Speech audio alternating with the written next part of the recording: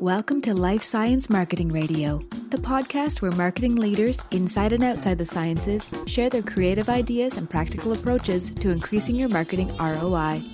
Here's your host, Chris Connor.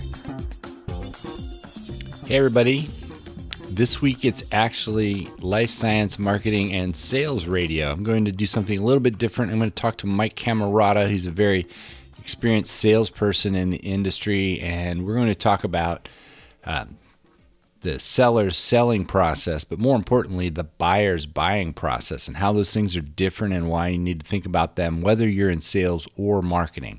So that's going to be a good one. I think you're going to enjoy it. Next week, I'm going to the ACPLS annual meeting in Boston. That's the Association of Commercial Professionals for Life Sciences, if you haven't listened to the podcast before. Lots of great sessions, not too late to sign up. You can go to acp-ls.org, click the link that says annual meeting, and you can join and register on that page. So I hope to see you there. Now let's jump into it.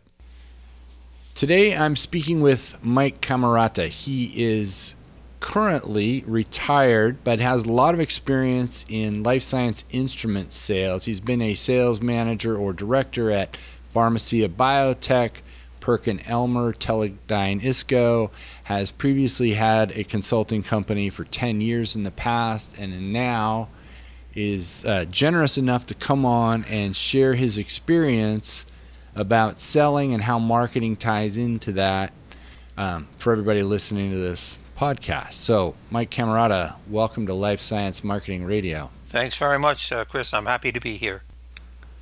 I really appreciate this. You may be the first actual salesperson I've had on here, at least no one with that much experience. Chuck Drucker, I'm sure. Okay. Today, we're going to talk about the customer buying process. So this is maybe a 40-minute to 1-hour sales training, but it'll be also useful for marketers to think about what would be useful for customers at each stage of that process. So we'll go through that process, and we'll talk about the fundamentals of good selling. And then we'll also talk about the importance of market share. So this might, I don't know yet, turn out to be 2 episodes. We might split that in half, but those are the topics that we're going to cover. To be clear, we're not talking about the selling process. We're looking at this through the eyes of the customer. So, Mike, where does that buying process begin for a customer? Well, Chris, I think a good idea would be to take a look at both processes just from a very brief point of view so that we're all on the same page.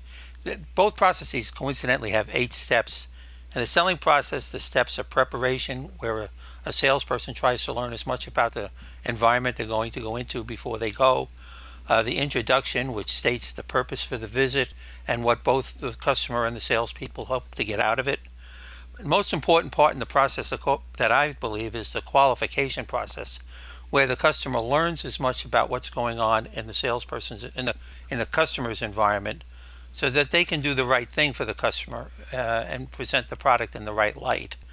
Then they actually develop a presentation and talk about the product with the customer. And then ultimately, whatever objections the customer might have to be dealt with in the overcoming objection stage. Ultimately, we get to the close. There's a delivery, installation support, assuming the sale is made, and then whatever post-sale support needs to happen. But that's a process that's been taught for many years and is primarily implemented from the salesperson's point of view, where the buying process is from the customer's point of view. Very different objective and a very different perspective. The first stage of that process we call blissful ignorance, where the customer is just going to the lab on a day-to-day basis and doing the work they're supposed to do, and are not faced with buying a product that the customer, the salesperson, might be wanting to sell. Ultimately, they might recognize that there is a problem and think about how they might approach that problem. Whether or not they choose to solve it or not is still at issue. And if they do decide to solve that problem, they're going to look at concept choices, which are different ways that the problem can be solved. An example I always use for this is the example of a cloudy solution and how that cloudy solution can be clarified. And simply put, it could be centrifuged or it could be filtered. And filter salespeople have to know the benefits of filtration and the downside of filtration. And centrifuge people have to know the benefits of centrifugation and the downsides of centrifugation and be able to discuss both for filtration and centrifugation, no matter which product it is you're selling. Ultimately, the customer makes a vendor choice based on a variety of criteria, and then from a group of a large group of vendors, they select maybe 1, 2, or 3 vendors to actually make presentations or do demonstrations or provide samples. And from that group of 1 to 3, they make a selection. They go through the commitment process, which is placing the order, preparing the lab to implement the decision, and then ultimately they do tracking. They make a decision as to how the decision was made, and if they were faced with a problem like this in the future, would they in fact do it the same way again? So traditional sales training, the sales process, says that if you do the process correctly, at the end of the process, a sale comes out. And those of us who've been in sales long enough know that's very rarely the case. There's usually other things that occur. So by understanding the buying process, you can ally yourself with a customer, put yourself in their point of view, look at the problem from their point of view, and they'll feel a lot better about having a relationship with you. Not to say they shouldn't be skilled in sales processes, because, as I said, the qualification step is kind of the critical step. Yeah. All right. I love that. So now we've laid it out how salespeople prepare to look at this and how customers are looking at it. Let's walk through that customer buying process. Imagine I'm a salesman. I walk into a lab or a department, and my potential customer is still at that blissfully ignorant stage. So I'm assuming we're lucky enough to get into the building. How do we start with that? When a customer is in the blissfully ignorant stage, the last thing they want to hear is a product presentation. So it's important to keep that in mind. But let's assume that a salesperson is interacting with a potential customer, maybe one they haven't interacted with much before, or they're meeting for the first time. I would suggest then they have a discussion as to what's going on in the customer's lab. What are their objectives? Where are they at in the process now? Where are they having difficulties? Where are they having successes? They should be able to know as much as possible about what's going on and what it is that customer is trying to accomplish. They might ask about what techniques and products they're currently using, and if there are any obstacles that they're facing. And then once the salesperson has that information, they could discuss from the vendor's point of view how that vendor company is positioned to address the issues that the customer is talking about. Okay, and so we're early in the buying stage. What types of marketing materials as a salesperson do you find most useful at this point? I think the piece that I would find most useful is something I call a wave the flag piece. This is kind of a history of the company. It discusses how the company was formed, why the company was formed, how long they've been in business, maybe some key scientists that have joined the company and are well known in the industry, any prominent staff members, any innovations they may have brought to the market, what commitments they've made, commitments to R&D, commitments to the industry, commitments to social issues. There's a whole list of things that they could be discussing. And what their corporate philosophy is with regard to customer satisfaction, customer support, and how their sales forces expected to interact with their customers in a truthful and forthright manner. I like that last part. So I'm going to challenge you a little bit on this, and not that I know, but I hear a lot of people talking about the customer might not be interested in the history of your company, and might instead like to have a piece of content that is relevant to the types of problem they're solving, to make them think about it in a different way. So how does that fit in? Well, I think that fits in a large part of the Wave the Flag brochure could be a list of applications that have been successfully completed with the products involved. Customer references, customers, any letters, any information that the customer has provided to show how well the company's product has served the laboratory that they work in. Okay.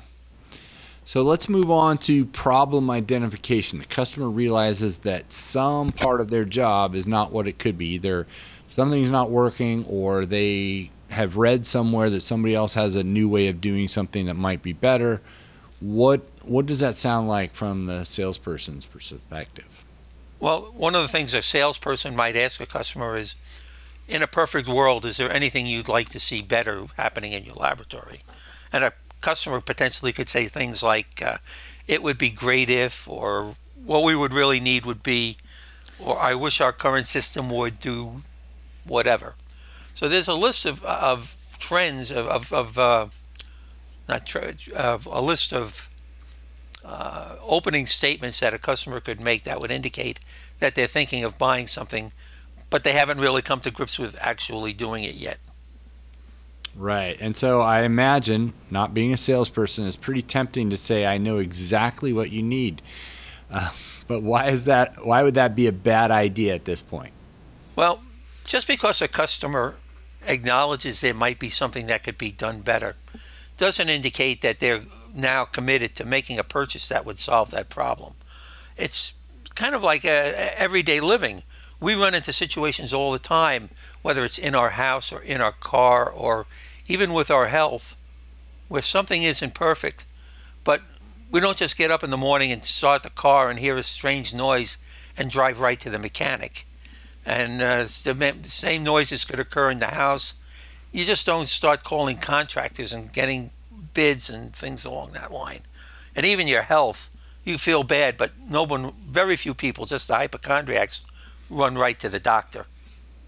So jumping in with too much too soon, trying to get a product positioned in the customer's mind, is pretty much telling the customer that early conversation was just kind of a feint to get me to open up a little bit, and now they're going for the power close, and those activities really turn a customer off.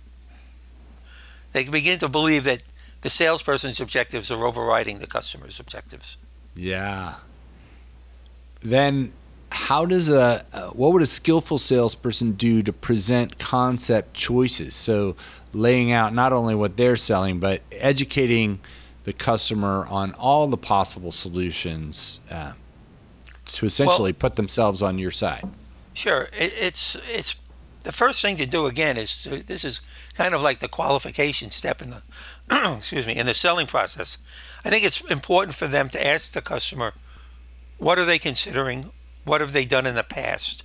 So are there any potential solutions that they're considering as a solution to the problem they're facing? Then it's important to find out everything that they're considering about that problem and tailor the presentation to that. So having the knowledge of what's going on, having the knowledge of any competitors that they might be considering, having the knowledge of any competitive techniques that they might want to be used, having that knowledge is better than being surprised and going off and making a presentation, and then you hear, well, I've heard that these other things are better. It's better to know what's going on in that customer's mind. And even if they're not aware of all the potential solutions, the concept solutions, it doesn't hurt to bring them up, because in a way it shows that you're not just looking to get your product in there over any other potentially better product. It's a little like the old Gimbels and Macy's old time. You know, it never hurts to know what's going on in the customer's mind with respect to other possible vendors. Nice. Yeah, this comes up over and over again, and in marketing and I'm sure in sales, it's just having the confidence to talk about something other than your own product, and knowing that if yours is the right solution, that's the right way to do it, rather than try to hide. I've had people say, oh, we never want to mention that other product, as if the customer couldn't discover it themselves. Yeah, they all have the same website. Yeah, those days are gone. Right. People don't have parity of information. So at this point, marketing materials, keeping those folks in this conversation, What's helpful here at this concept stage? I don't know that there's a really good piece for concept selling, because I don't know of any company that would produce a piece that would actually discuss competitive products or competitive concepts. So I don't see that that's a really something that the marketing department is going to develop.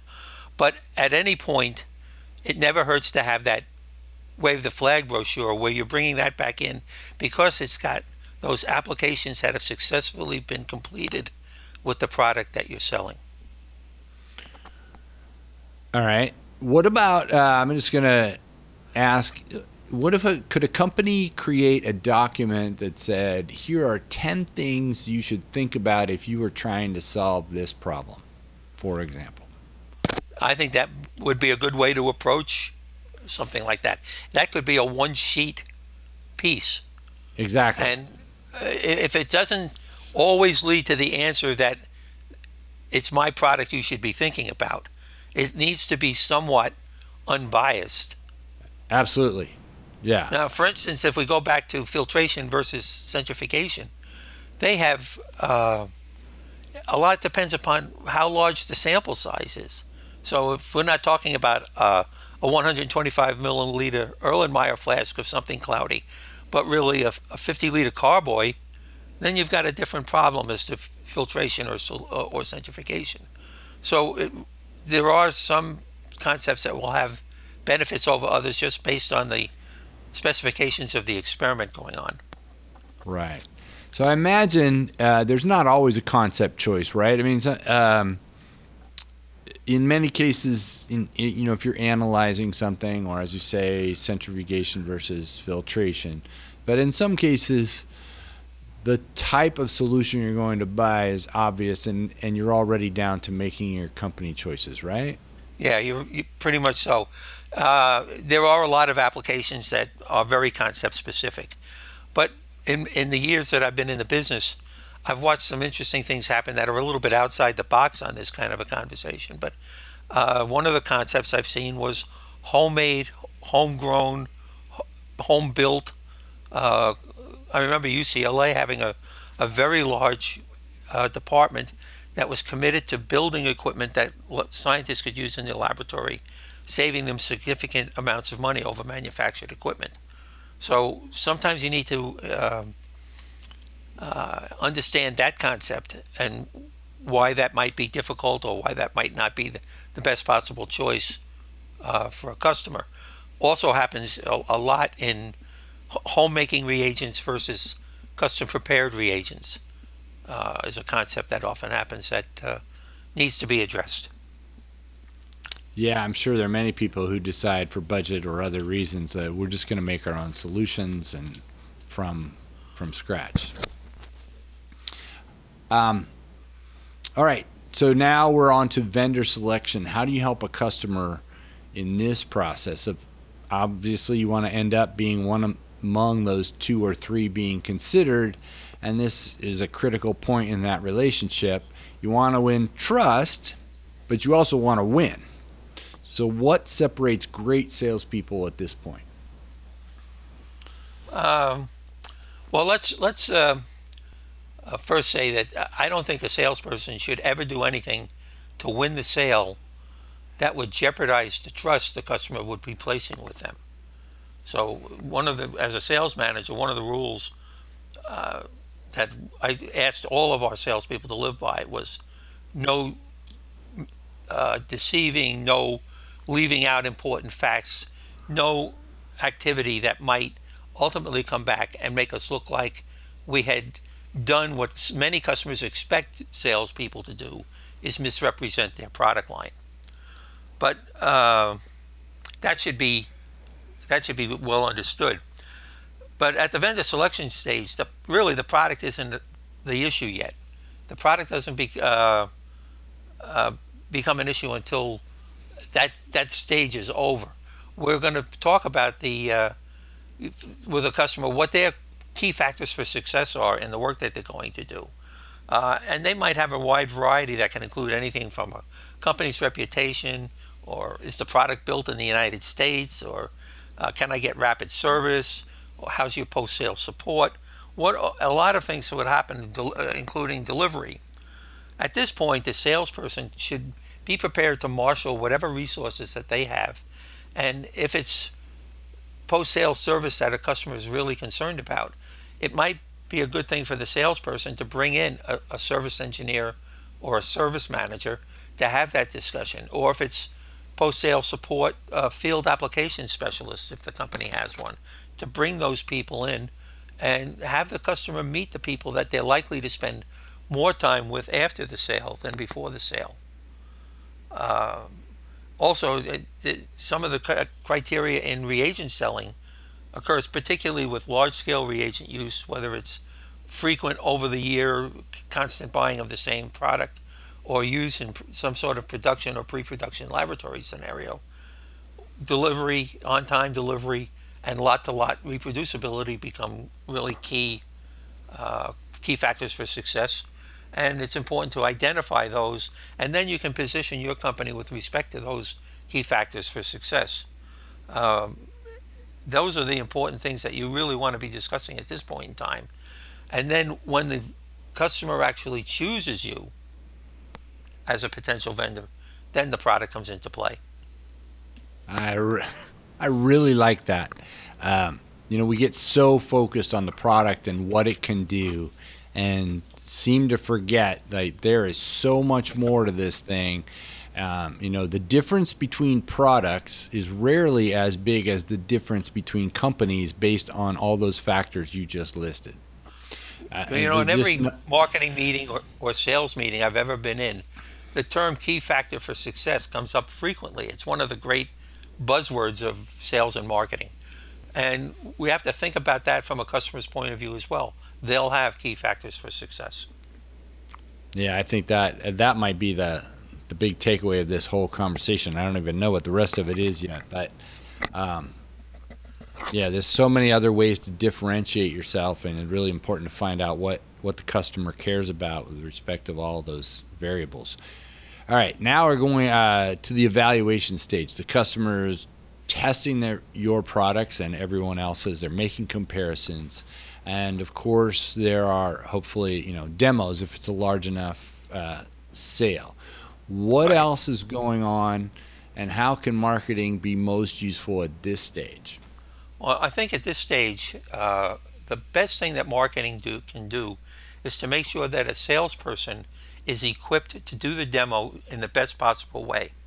And that includes a variety of things, like making sure that the product that's sent into a laboratory for a demonstration is fully functional, fully cleaned, fully equipped with whatever spare parts or reagents are necessary to operate it completely, and in fact a clean and comprehensive instruction manual.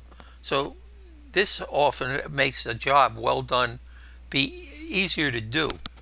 The salesperson should be trained. They should at least be able to do basic troubleshooting in the case of the often inevitable foul-up.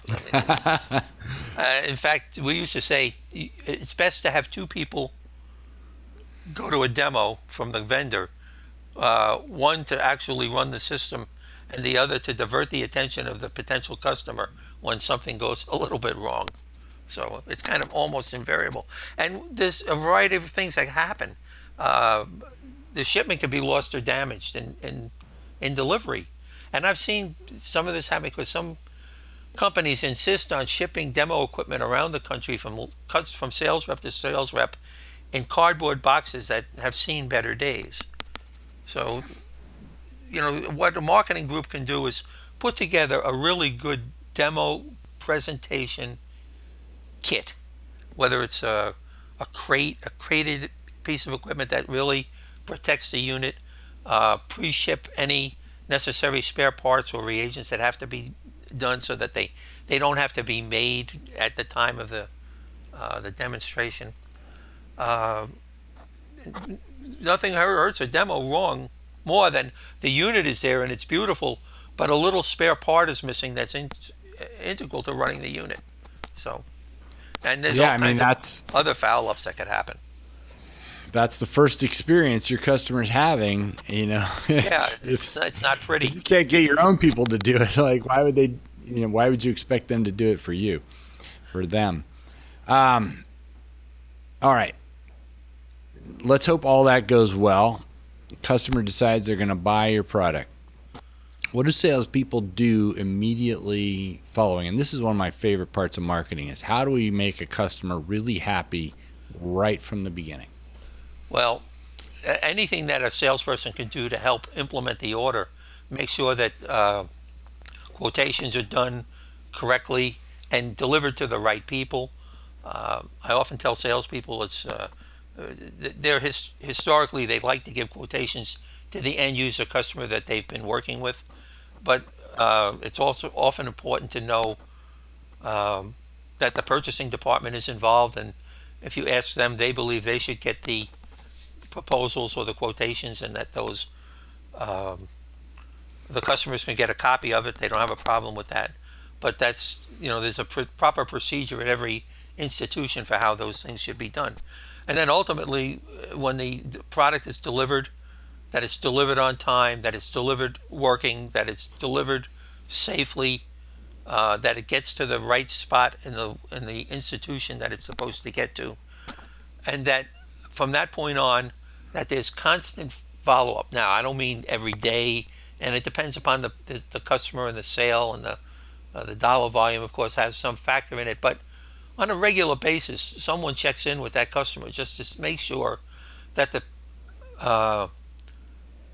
expectations that the salesperson had helped that customer develop are being met. And if you keep checking up with the customer and saying, things still going well, it's kind of like that serving person in a restaurant coming over and saying, how's everything tasting today? And we like that when that happens as customers. Yeah. All right. So now customers bought the product. The salesperson's done a good job following up, making sure that I think it's really important, just to say differently what you just said, that the customer knows that if they do have a problem, you're going to help them with it. You're not hiding from them. So that's right. And I really like that. One of the things customers will tell you if you ask, that they've put a lot of faith in the salesperson when they've made a decision to buy from your company, perhaps for the first time. And when there is a problem, they want that salesperson to be involved, even if it's only on the phone or preferably visiting the laboratory, to take ownership of the problem and not to just subcontract it to another person in the company that may or may not understand everything that's gone into the process of buying and selling, and what the customer's expectations are with respect to what the salesperson's promised. Yes. So assuming that all goes well, now we've reached a new steady state and the customer is back to blissful ignorance. Right. When is a good time to ask for a referral? And since I suspect scientists are hesitant to subject their colleagues to more sales calls, what's the best approach for doing that? Well, I think if you've done a credible job and that the customer is extremely happy with the product and with the results of ownership of that product, it's fair to ask a customer, well, Dr. Jones, you've been working with this product now for about 6 months and it's really worked well for you and you appear to be really happy. Do you see any way that you might be able to either write a letter or be willing to talk to another customer about your experience with this unit? Promise not to, have this happen every day, but every once in a while maybe have a discussion with another potential customer and tell them about your experiences. Or if you would just write a letter and put it there, I could just give that to other customers. Or would you be willing, in fact, to refer me to one of your colleagues who might be interested in a similar technique? I think that's a fair thing for salespeople to ask. If they've done a good job, if they feel that they've done a credible job, there's no reason why they can't ask for a little quid pro quo for the job that they've done, if they've made the customer's work that much better. I think a lot of times they're a little timid about asking because they're afraid to hear no. And no probably means they didn't do as good a job as they thought they did. So Right, but still better to know now, right? So, Right.